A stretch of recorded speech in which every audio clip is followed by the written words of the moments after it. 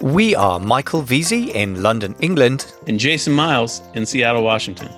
More importantly, you are the owner of a thriving online business and you want to become the best e-commerce leader you can be. We're here to get you there. For show notes with links and resources mentioned today, and for other GC resources like downloads, just visit our blog, theecommerceleader.com.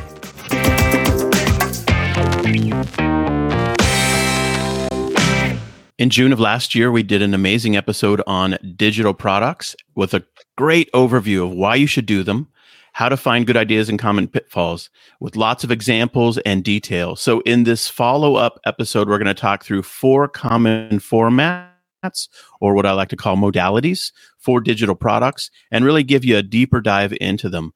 Michael, are you ready to talk about this fun topic? Absolutely am. I think this is such a fantastic topic for really the 3 reasons that you talked about in our last episode that you should add a digital product and why you should bother. The first one is people are obsessed with finding a big potential market, or TAM, total addressable market. But you were talking about it's much, much better to find a small one and dominate it. And this can really be part of it because the economics of it allow you to dominate a lot more easily. That was my understanding of what you were saying. The second one, which is just such a sophisticated concept, which I loved, was your LODRIA. So the law of diminishing returns in advertising. It's because you call it financial diarrhea, that leads to the dehydration and death of your company. Your words, my friend. But I really, whilst the grim image, I really love the reality check, and it's something people don't talk about enough. And then the third one is you were talking about, you have sort of lots of different attributes, which if you haven't heard the episode, do listen to the previous episodes. A really important prelude to this, I think. So you realize why you got to really take this seriously, that there are so many great attributes to products, and they are, digital products hit a lot of them. One of which I would just flag up as an Amazon seller who sourced from China. So hard to copy, which is so important. If you just told me that, I'm sold already. So, the great reasons why it matters. So yeah, I'm very excited to dive into, the actual formats, because the reason behind it is so powerful. So that brings us to, what are these common formats? What's your first format or modality? Yeah, the first one is a PDF document. And it's one that many people would just overlook because PDF documents are so ubiquitous. They're used for many, many things, but they are a sellable product. And it's almost so simple that I think many people would just skip over the concept because they equate them with free document sharing, process or work. It's like, that needs to be a PDF. Oh, okay. But we really can actually make products out of PDFs. And of course, that's what Cinnamon and I started doing in September 2009. We have a catalog business basically of 3,000 PDFs available on Pixie-Fair. And that catalog is also on Etsy. And so those are our 2 sales channels. The PDF document details are pretty straightforward for those who are familiar with them. It stands for Portable Document Format, made famous by Adobe, and the Adobe Reader is really the default tool for them. It's really the most popular universal document format to share in online. But let's just mention a few pros and cons of them and really think through, how could we do this as a digital product? How could it be a sellable item or a usable item? But before I go on with those, Michael, thoughts on just this as the delivery methodology or modality, PDF? First, just very simple, obvious point is that you guys have built, a serious business that's given you your income for many, many years based around this, as I understand. So it's just so easy to overlook the simple and to assume that complex, whatever form complex takes, is better for the customer, and therefore you're going to make more profit. I mean, I think the simplest was Occam's razor. I think, some chap from 14th century England said, like, the simplest solution is often the best. And you guys are proof of that. So that's the main thing that strikes me, is it's such a simple, basic type of product on which to build a sophisticated business, which is brilliant.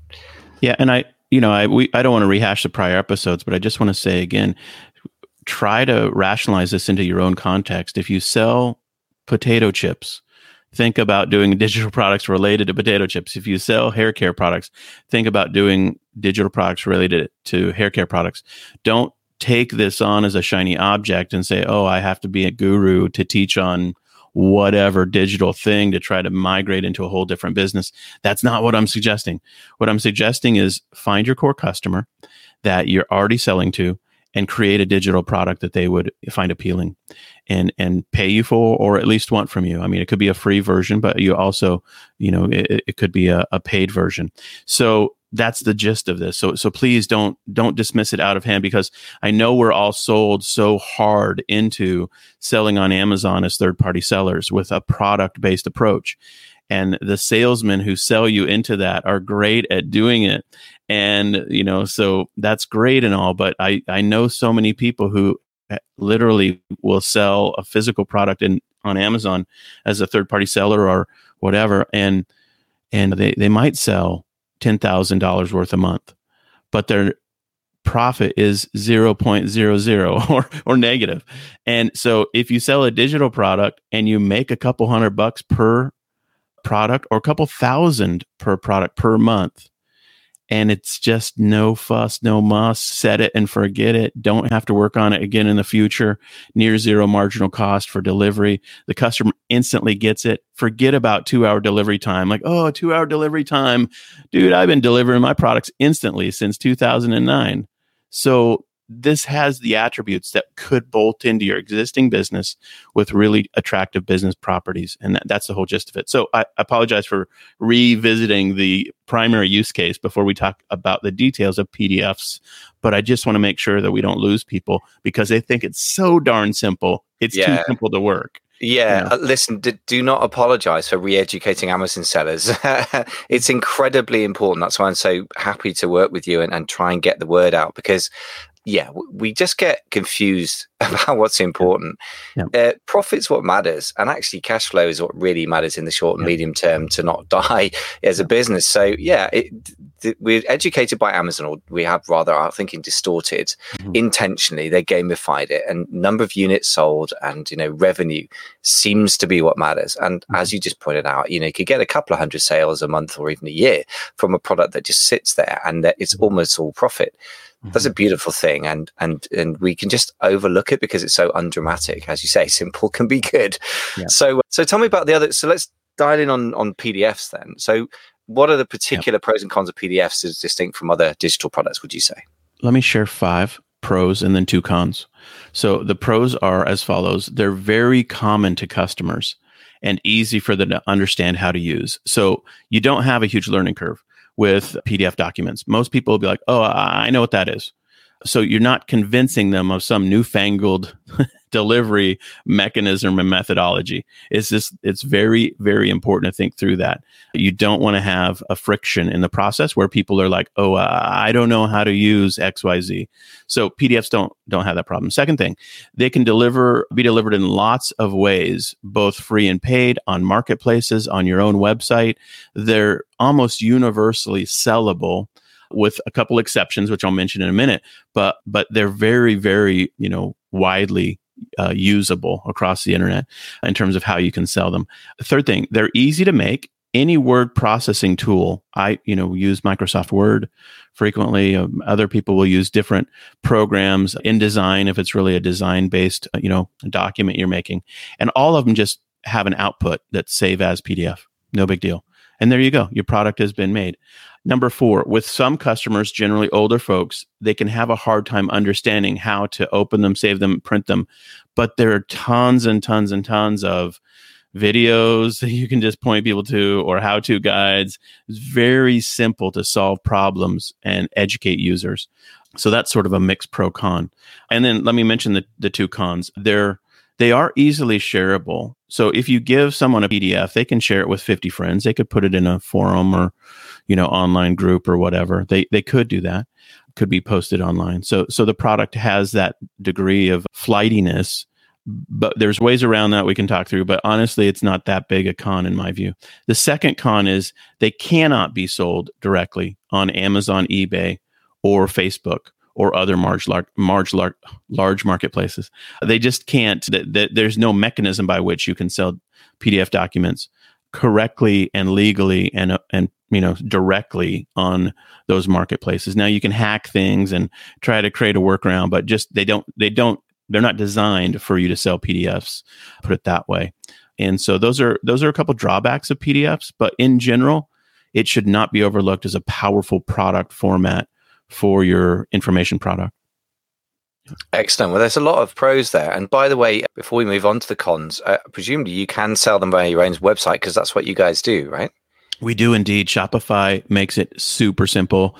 They have their own digital delivery app now. In the olden days, before they created their own, there was an app called Sindal. It is still our app of choice and makes it super simple to sell them through and deliver them to the customers through your Shopify store.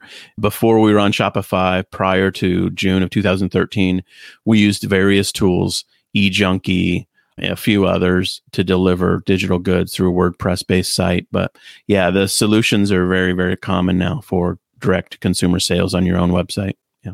And you've mentioned the marketplaces that you cannot sell on. Are there any marketplaces that will accept PDFs these days? Yeah, I mean, in our niche, Etsy is the best alternate place, but there are other sites depending on what your industry is. And I would just encourage people to go find their most appropriate, more large marketplace for their industry and ask the question, is there an opportunity to sell digital goods there?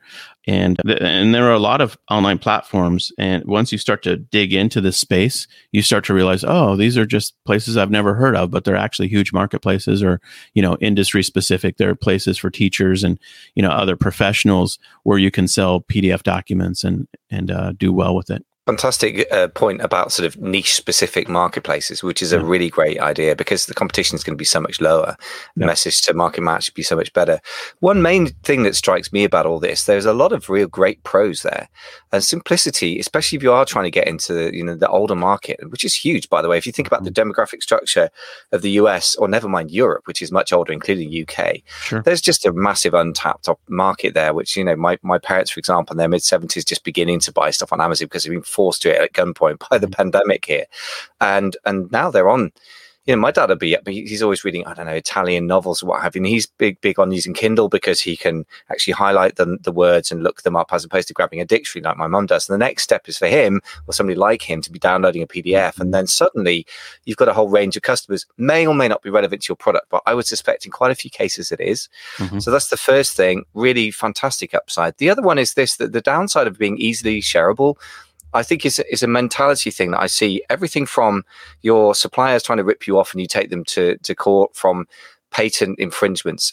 I think as a mentality, we have to be very, very careful not to overvalue that which we have and spend disproportionate time and energy defending it. Because if it took you, 20 or 30 hours of work and $500 to create a PDF and you've got several $1,000s back, I would argue that rather than worrying about the fact that somebody's going to steal stuff, because it's so-called shrinkage happens in warehouses and that's stealing, right? Stealing happens in every system ever for any product, that we should just focus on, okay, create the next one. Yeah. And it's a small point, but it can become a big point for some people. I've seen that a number of times where people obsess about defensive strategies to the point of self-destruction. So just a small point.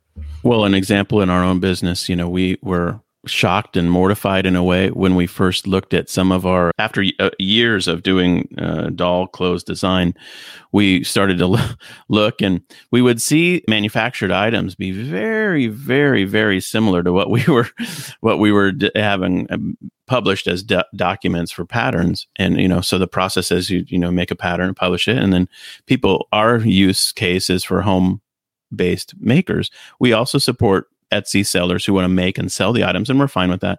But we were mortified when we started seeing the download details be the credentials and IP address and email addresses all from Chinese factory locations.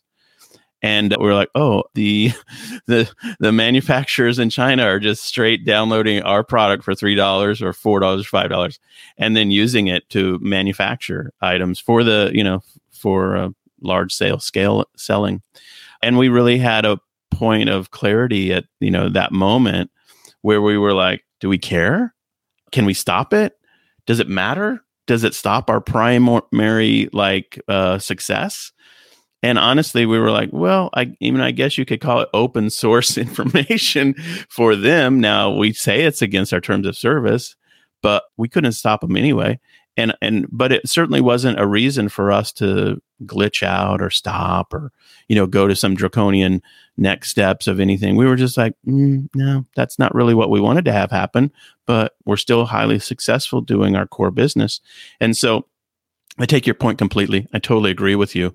I don't think it's the end of the world. In fact, what I've always said to people when they ask this question is load your document up with information about who you are, where you sell, your website, your brand, other products that are related to the one that people are looking at. And if it gets shared, it's just consider it word of mouth marketing. Be flattered by it and don't stress over it. So there you go. Yeah, I think, by the way, when it comes to industrial scale copying and taking your IP, I mean, there might be a very simple, calm business case for getting hold of an excellent lawyer and getting some agreements done in China. Probably very hard to do, though, unless you're at really huge scale. Yeah. But yeah, as you said, I mean, really, just the ordinary consumer stealing it, just because for most people that's going to be more relevant, unless you happen to be producing world-class sort of documentation of how to make physical goods. For many people, that probably will not be the case. Yeah, exactly. Think of it as marketing and getting your brand out there. So brand awareness marketing, particularly, for which you have already been paid, which is great. So if you flip your mentality on it, everything's a bonus. And I think for a lot of physical product sellers, that's probably going to be the right way to look at it in terms of, you know, how you put it in your product stack. You put it up front. It's an awareness raiser. You maybe make some sales. It gives you an opportunity to upsell, downsell, or cross sell. And if you get money from it, you know, it's fantastic. But if your mentality is it's a bonus and you don't have to spend anything like the amount of time, money, and effort that you would developing a physical product, I imagine from everything we've said, then, you know, to get the right relationship to defensiveness, you know. Yeah, totally agree. Okay, so for those that are watching us live in this conversation, I'll just share my screen for a moment and show, this is an example from Pixie Fair of, you can see how we sell a PDF. So we make like a magazine type cover, and then obviously it's just a straight Shopify product. Add to cart, no big deal. Customers buy it just like they'd buy anything else on your Shopify site. And so for those listening through the podcast, you can go check out pixiefair.com, look at, you know, 95, 99% or whatever of our products are digitally downloaded PDF files. And we have about 3,000. And so, yeah, straightforward, simple. Buy one if you want, or download one of the free ones if you want, just to see how the process steps work.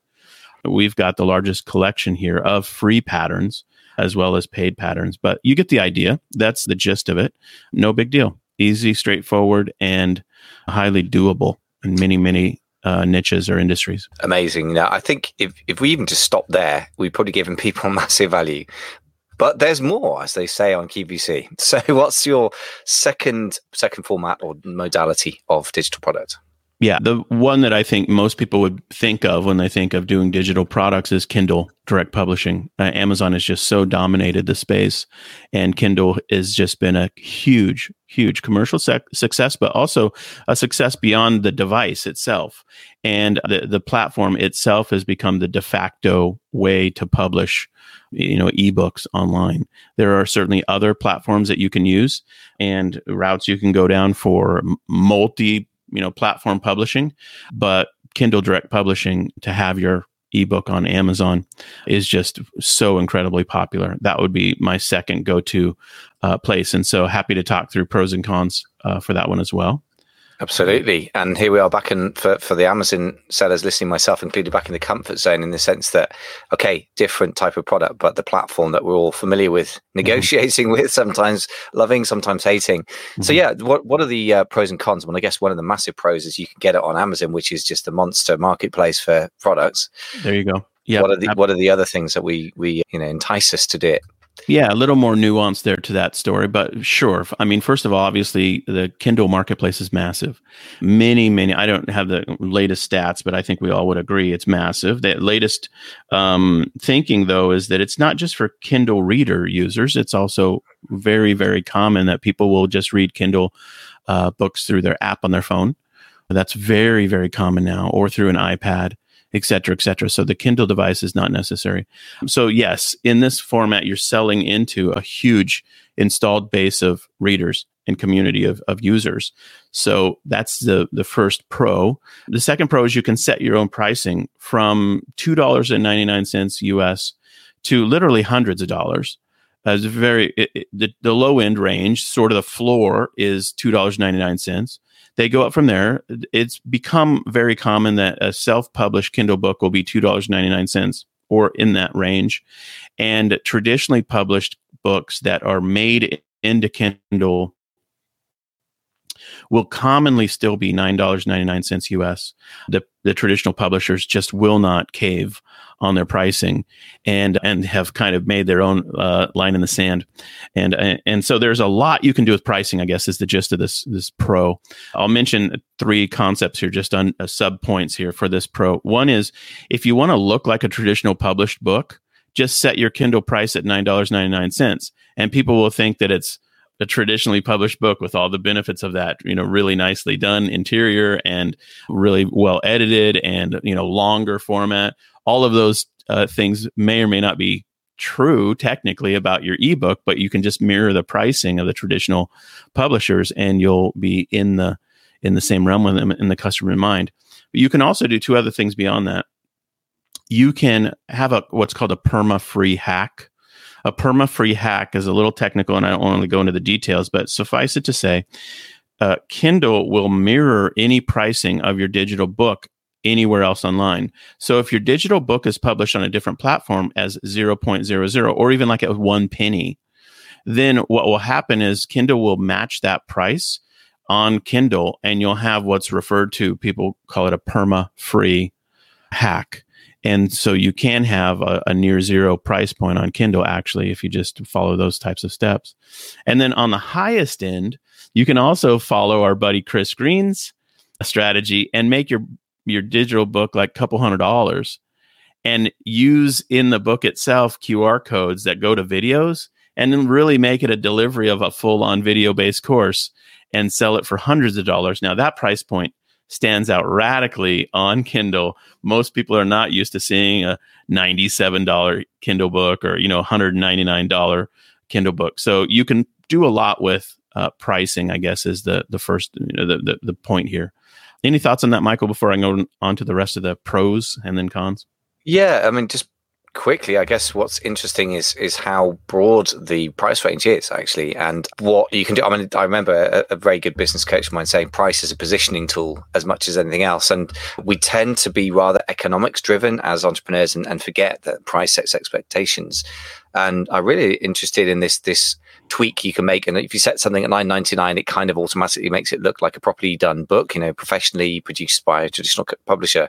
I guess the only thing I'd say is if you set an expectation, whether conscious or unconscious, you better deliver. So nicely done interior, well edited, longer than a sort of short self-published type one. If you tend to produce shorter ones, I guess you got to make sure you hit that, right? But, sure. but that's very, very, very interesting. And also that the perma-free all the way up to $197, that's a crazy kind of sounding price. But also it as you say, that sort of different is better than better, as Rick Cesari says, and it's sort of marketing guru for things like the GoPro camera, et cetera, et cetera. So that's also kind of fun. I mean, if nothing else, if you sell 1 a month, you don't have a minimum order quantity like you do with goods from in the physical realm. It kind of doesn't matter. That's $197 of profit, right? Pretty much. So that's really cool. I like it a lot. Totally. You're totally right. It is. You want to think of these as like catalog businesses. Yeah, in many ways.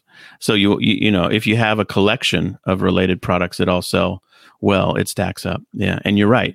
Even the low numbers of sellers still add dollars to your bottom line because of the high margin. Yeah.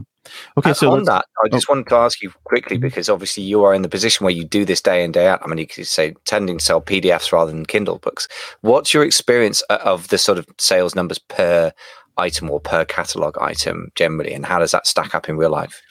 It really depends tremendously on your placement of where you're selling. Your own website, of course, is dependent on your own marketing skill sets and your audience size. On the marketplaces, a lot more technical work is involved in terms of getting exposure and strategies related to, blowing it up. But I will say that a couple points to look into. If you're really interested in this, you've got to read Chris Anderson's book, Free: The Future of a Radical Price. His book, and then The Long Tail, those 2 books together, and I would read The Long Tail first and then Free: The Future of a Radical Price.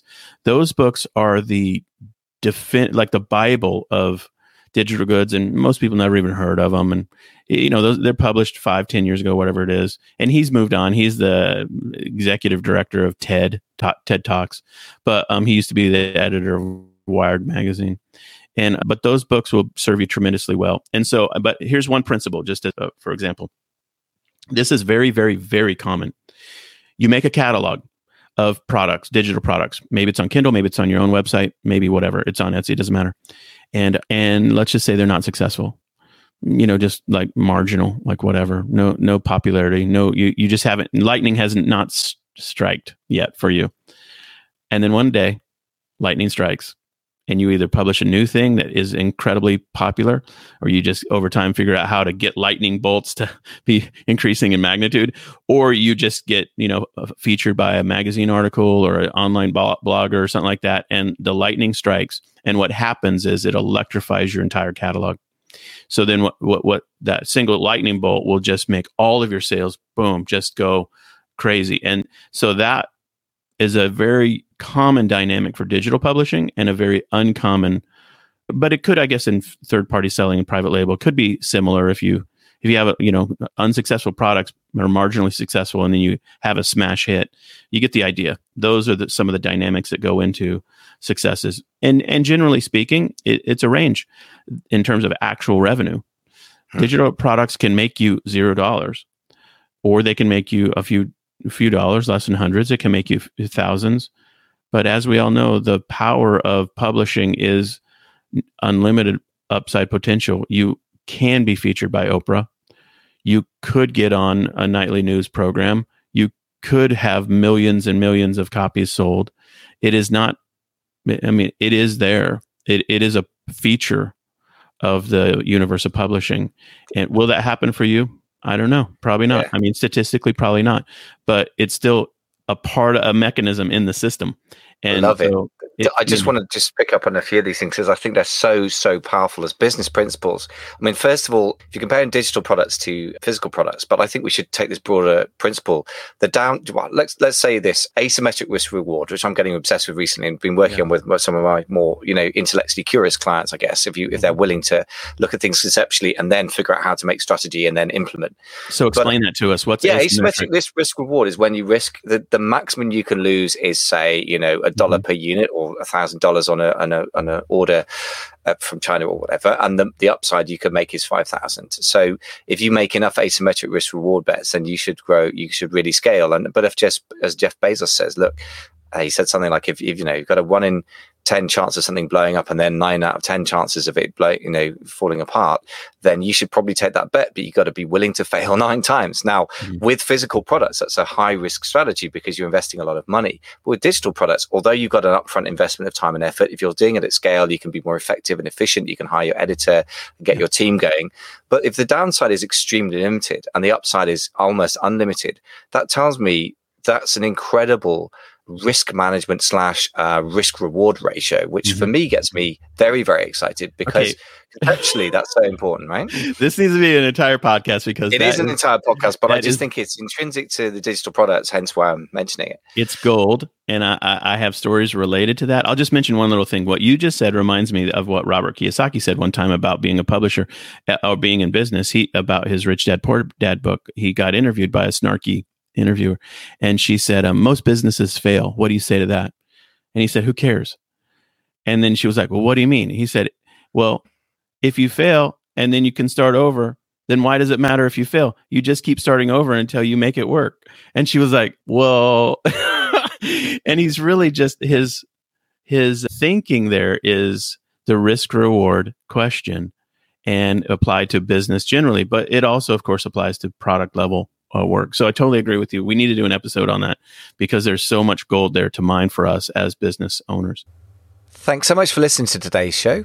Hope you've got as much out of it as I have. I think that Jason has so much to offer here. Don't forget, Jason and Cinnamon, his wife, have made their entire living really based on digital products.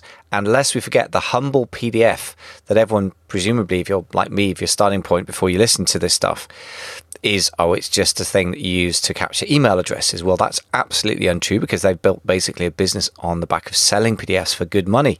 So the humble PDF, if nothing else, it's reconnected you with the value of it. Then I think this show's done a very valuable service. The Kindle thing is interesting because if, like me, you're an Amazon-based person and that's your comfort zone, it's fantastic to have something which, while it may be a product category that is different in that's not physical products, and you may be a bit uncomfortable with becoming a first-time author, which we've talked about separately, by the way.